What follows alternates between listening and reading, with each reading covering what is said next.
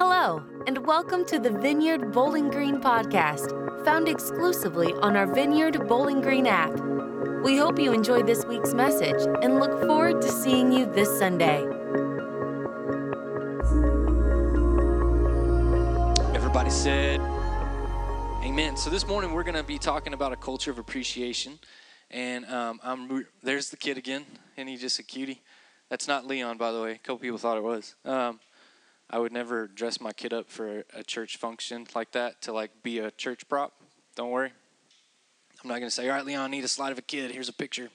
So, hey, I wouldn't know how to do that. So, but we're going to be talking about creating a culture of appreciation.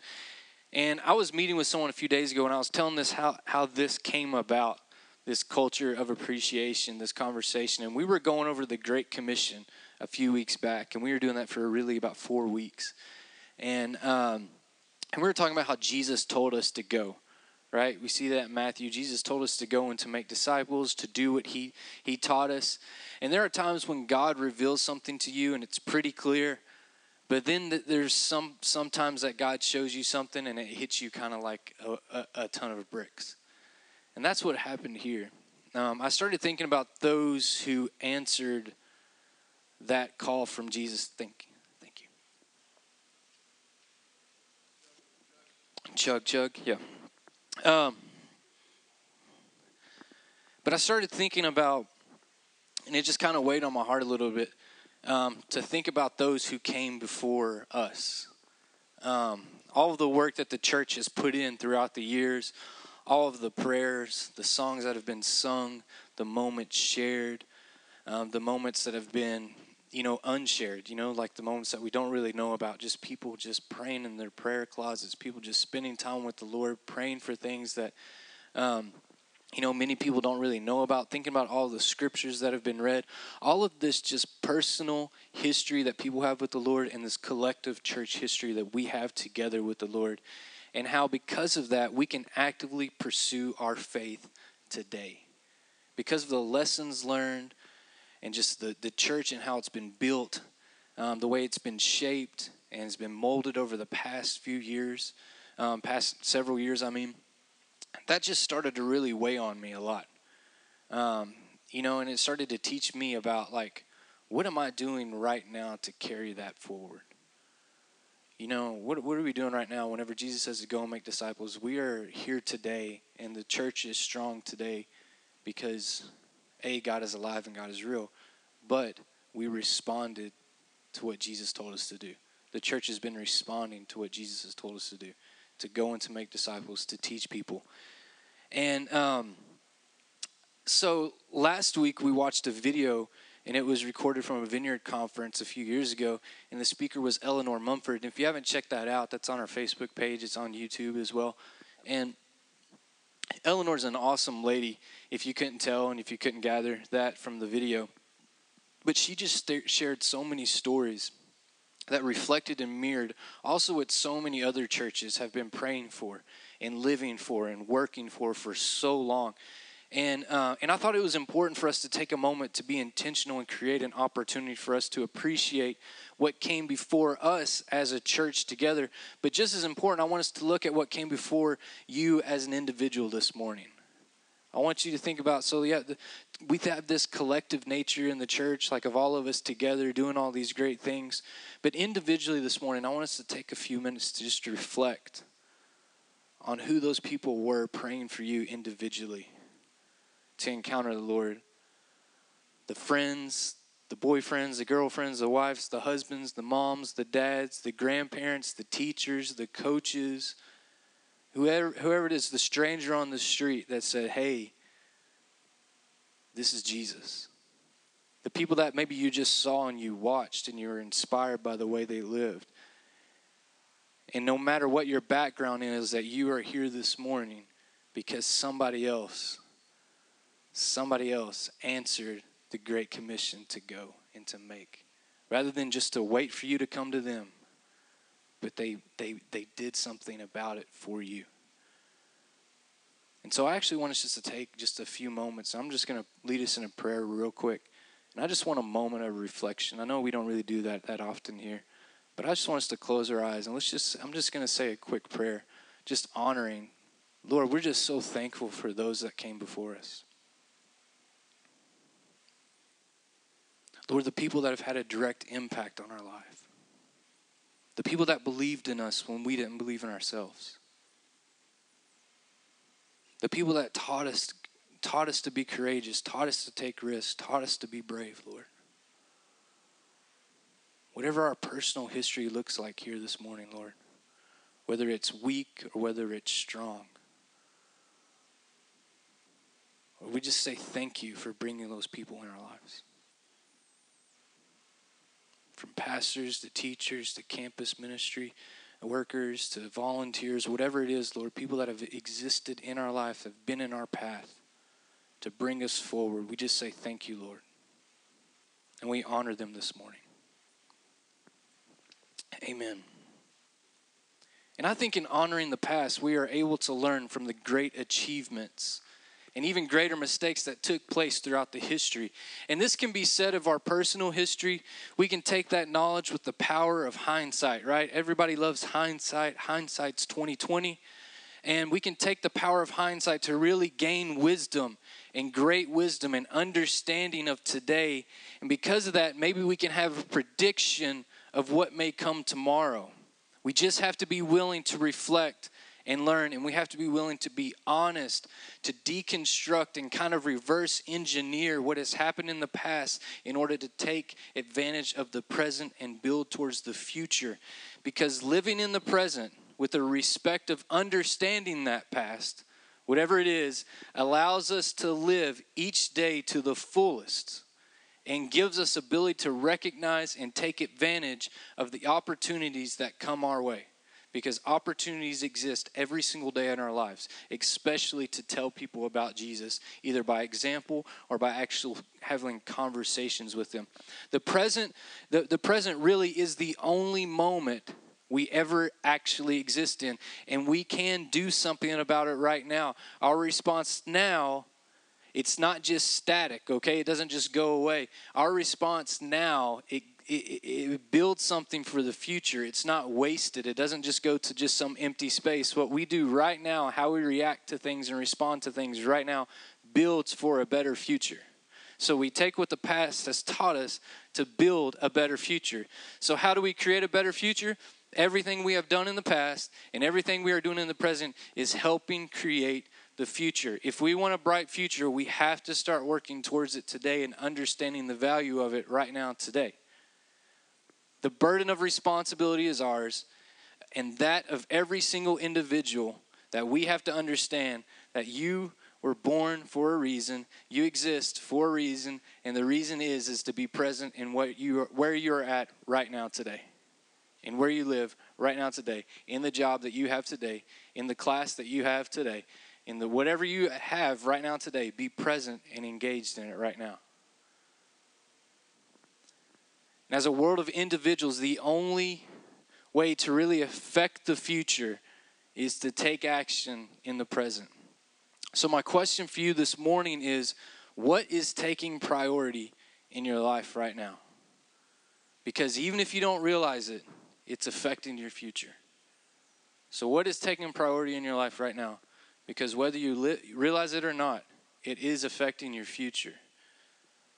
So with that said, okay, we have whatever this mission is, whatever is presently in front of us, our jobs, our school, our work, family, whatever it is that's right in front of us that meets us daily.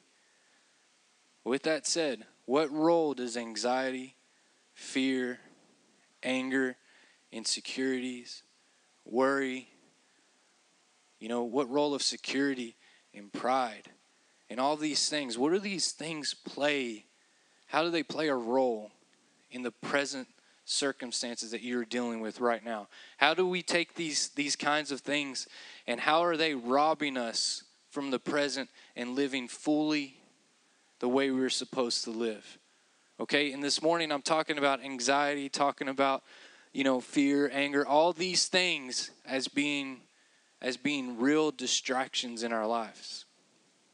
Unnecessary anxieties being distractions in our lives. distract us from being very present as we build towards the future. Okay? But also, this includes what we take from the past, we take from our DNA, we take from our history with God. And the reason why I'm bringing this up is because I was reading in Matthew chapter 4 not long ago, and I was reminded of a great set of scriptures that we're going to read, and a great story that we're going to read. And that's when Satan tempted Jesus in the desert. So why don't you go ahead and pull up the scripture, Matthew 4, verse 1 through 11, and we're going to read that this morning. Then Jesus was led by the Spirit into the wilderness to be tempted by the devil. After fasting 40 days and 40 nights, he was hungry. The tempter came to him and said, "If you are the Son of God, tell these stones to become bread." Jesus answered, "It is written, man shall not live on bread alone, but on every word that comes from the mouth of God." Then the devil took him to the holy city, had him stand on the highest point of the temple. "If you are the Son of God," he said, "throw yourself down, for it is written, he will command his angels concerning you, and they will lift you up in their hands so that you will not strike your foot against a stone." Jesus answered him, "It is also written, do not put the Lord God to test."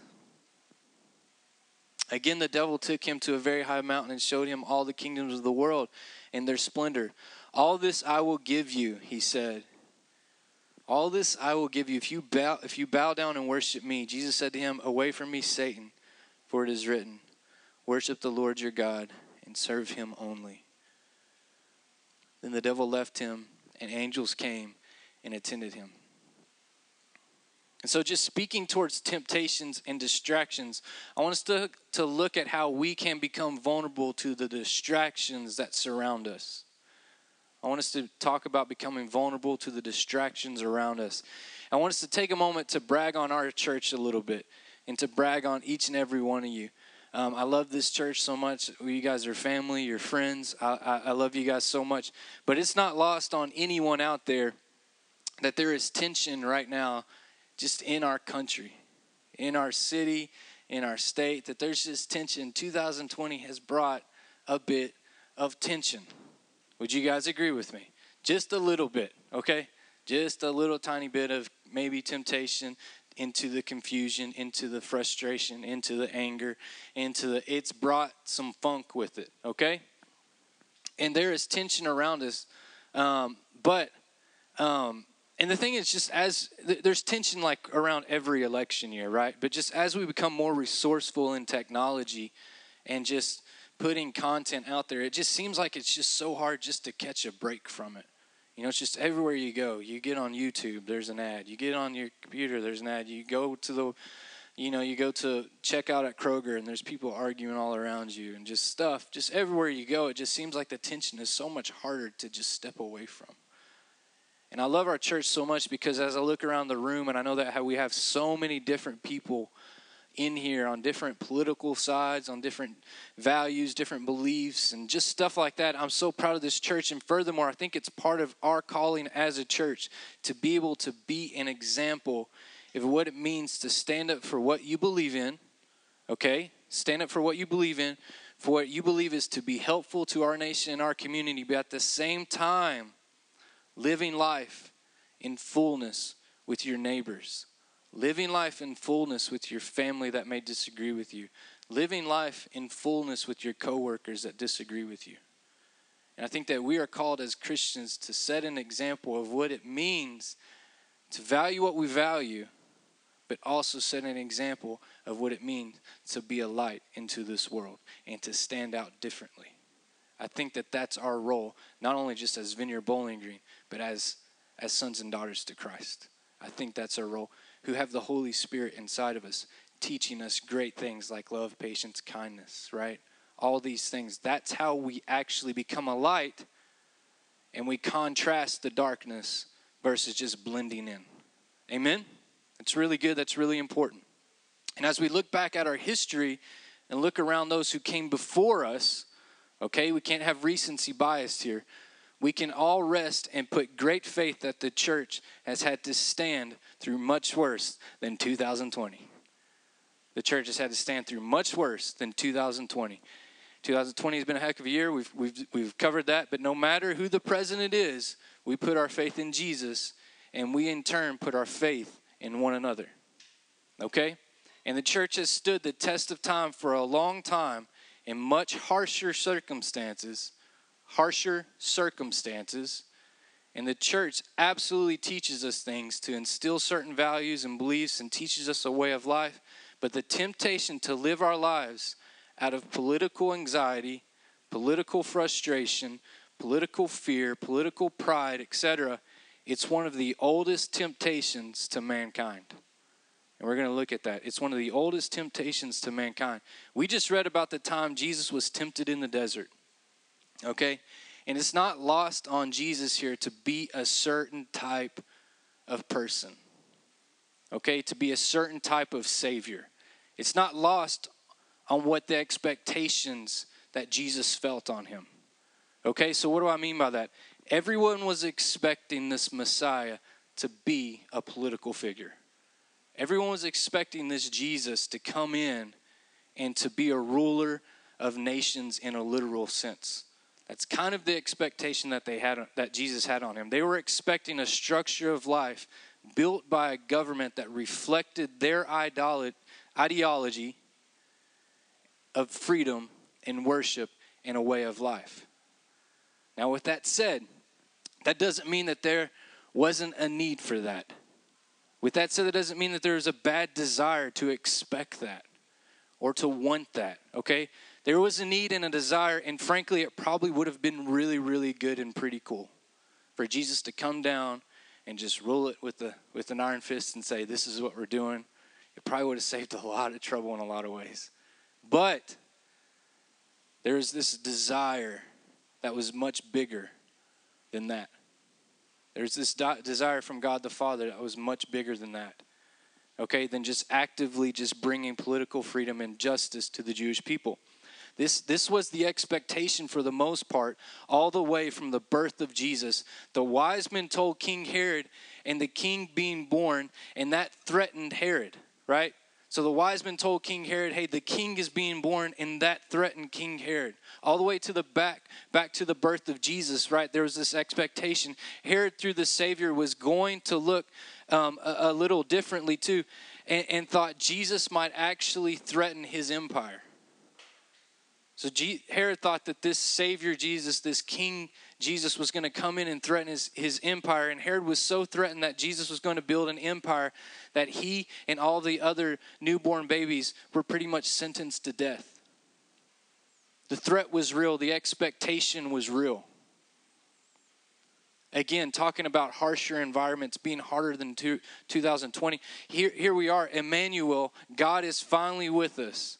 God is finally with us, Emmanuel, and the world was still a catastrophe threatened by violence and politics. So Jesus from day one had this sense of false identity on him. From day one had this sense of false expectation on him to be a certain type of leader, to be a certain type of Savior. A Savior that made sense to them in the present. That's what's key here. A Savior that made sense to them in the present to fix their present circumstances, their present misery, right? But God doesn't just live in the present. And that's a very good thing. God doesn't just live in the present. God wasn't just thinking about freeing the Jewish people from the Roman Empire. Okay? He was thinking about the many empires that were to come after. He was thinking about much further. He was thinking about you and I today living in a country that doesn't even exist. Back then, didn't even exist. In a land that we didn't know existed.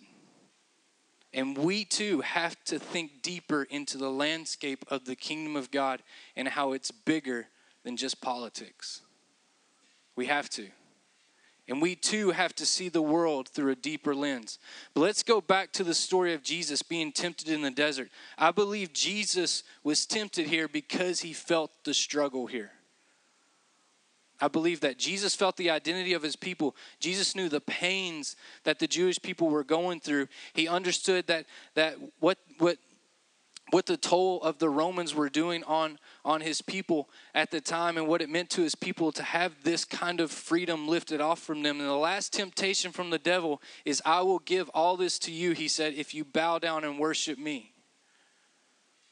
And that drew the line for Jesus.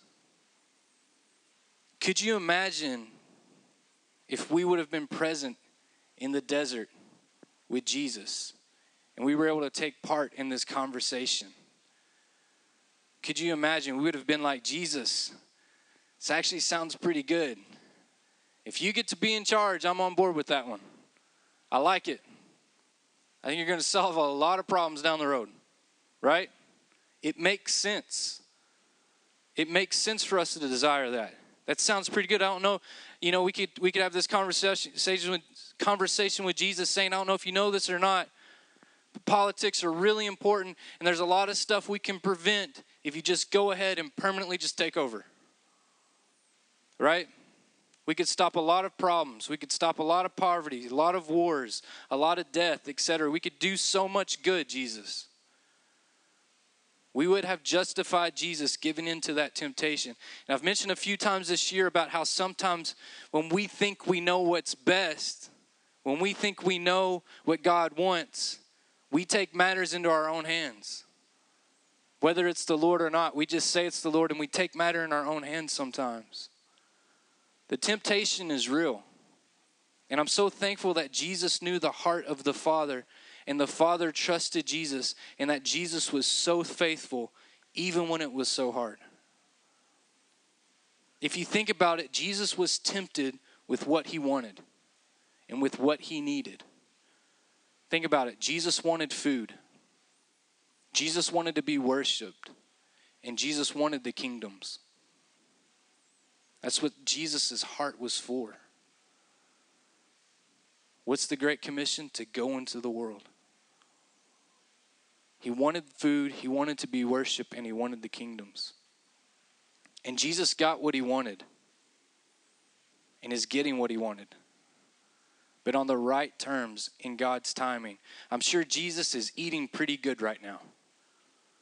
I don't know what the menu is in heaven, but it's pretty good.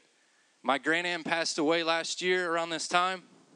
If you knew my grandaunt and the way she talked to restaurant staff, I guarantee you if heaven had a problem in their kitchen, grandaunt got it worked out. All right? So at least for the last 12 months or so, Jesus has been eating pretty good. All right? Maybe Cajun, but it's good. So I'm sure Jesus is eating good. He was tempted with food, right? He was tempted with worship. Jesus is still being worshiped today, amen? Right? Jesus being worshiped all around the world, amen? This morning, it's happening. Jesus got what he wanted in God's time. But could you imagine the pressure that Jesus felt? Jesus felt the need and understood the big picture of what was expected on him. Right? Concerning other people in the present moment. Going, we could really set something up here. But Jesus wasn't just thinking about the Jewish people. He was thinking about the Gentiles. He was thinking about the church in early Rome. Jesus was also thinking about you and I in the generations to come. God was shaping his son to be the ruler of the heavens and earth for eternity. Not just for a temporary moment. And I think this actually was on the heart of Jesus, and that's why he was tempted here. I think there was a spot of vulnerability. I think Jesus believes that he could feel, I really believe that Jesus could probably feel the deflation when he was maybe not living up to the political hype that the Israelites thought the Messiah would be. And this shows up, right? And this shows you just how holy and righteous that Jesus actually is. And Jesus was then. This just shows you how committed to the Father he really was. This speaks higher volumes to me than Jesus was just tempted. just like you and I, so we can overcome temptation. It's bigger than just overcoming temptation. It's looking at what he was actually vulnerable at, just like we get tempted in areas of vulnerability, and seeing what was actually on the heart of Jesus here and seeing what actually Jesus wanted. This is bigger than just saying, hey, you can overcome sin and you can overcome temptation. This is understanding the heart of the Father and understanding the vision of the Father for heaven to come to this earth for eternity. It's bigger. Jesus came into a catastrophic, violent world in one of the least important places on earth and was marked and identified as the Savior and was tempted with power, and Jesus said, no. And the reason I say all this is because right now, our response to what is going on around us, what we value, how we treat each other, how we pray, it's all shaping us. And because it's shaping us right now, it's shaping the future. It's absolutely shaping the future. So your response, your reaction, it's part of the shaping. It's part of the shaping. It's part of the molding of our nation and our church in the nation. The church has been through one political crisis after another as we look through her past. The church has existed in some of the most successful nations and some of the least successful nations. And despite what happens in the next couple of months and whatever you feel is valuable, I encourage you to think deeper and to see further for generations to come. I had something written out here, and I didn't even ask his permission, but I had something written out here, and as I was reading it over this morning, I liked what it was said. Ben shared something yesterday on Holy Instagram, and I wanted to read that. And so, because I pretty much had the same thing written, but his version was much shorter. So I was like, I like this. Okay, and this is going to be kind of political, okay? But I think it's good. It says this: after the elections are over, your neighbors will still be your neighbors. Trump won't be there to ring up your groceries. Your neighbors will be. Biden won't be there to fix your car or to help you out with yard work. Your neighbors will be. Both Trump and Biden will still be in their world, and we will be in ours. They'll both be doing their thing while you and I live together, work together, learn together, shop together, eat together, worship together, and pump our gas next to one another. We are what makes America great. We are the ones who chose to be decent, loving, caring, and compassionate. And then it says, vote for whoever you choose to vote for in November. But remember, we the people choose to shape our communities, not just them. And I thought this was such a powerful message to be shared right now. As believers, we set a higher standard. That's what this is really about this morning, is as believers, we set a higher standard. That's what we're called to be. It's just this higher standard, right? To bring healing and brokenness. To bring laughter and joy and pain and suffering. Right? We are to be a light in the darkness. Now that can come in powerful ways, absolutely. It's not just rainbows and gumdrops. It can come in powerful ways. It can come in ways that are very real and present. And comes with us stepping out in faith and risk and being scared and crying and hugging with our neighbors and friends. It can be real. But we are called to be a lightness and to live at a higher level, at a higher standard. And the church has done this for a long time. That's why I have so much faith in the church today. Because although we are new at this, the Lord is not new at this. And he's using us the same way he used them. That's why I want us to have this culture of appreciation of saying, these guys did it before us, and we're going to continue to do it today. And the one thing I can be certain is that part of being a good neighbor is not hiding or backing away in isolation or our little camps of likeness or our little echo chambers. We are called to go out and to teach people about Jesus by the way we live our lives. And we do this in love the way that Jesus did. We don't just sit back and wait for people to come to us. We go out and we live our lives with faith, hope, and love aggressively. So don't just sit back and allow the temptations to rob you from what you're supposed to be doing. Don't just watch the news and then be tempted to judge and to form an opinion and to hate your neighbor. I promise you will live in a much deeper connection with the Father if you ignore that temptation from the devil. I promise. Just like Jesus, if you resist the temptation of what you believe you absolutely need right now, you will be in a deeper connection with Father, Son, and Holy Spirit. Amen? Amen. Bobby, come on up.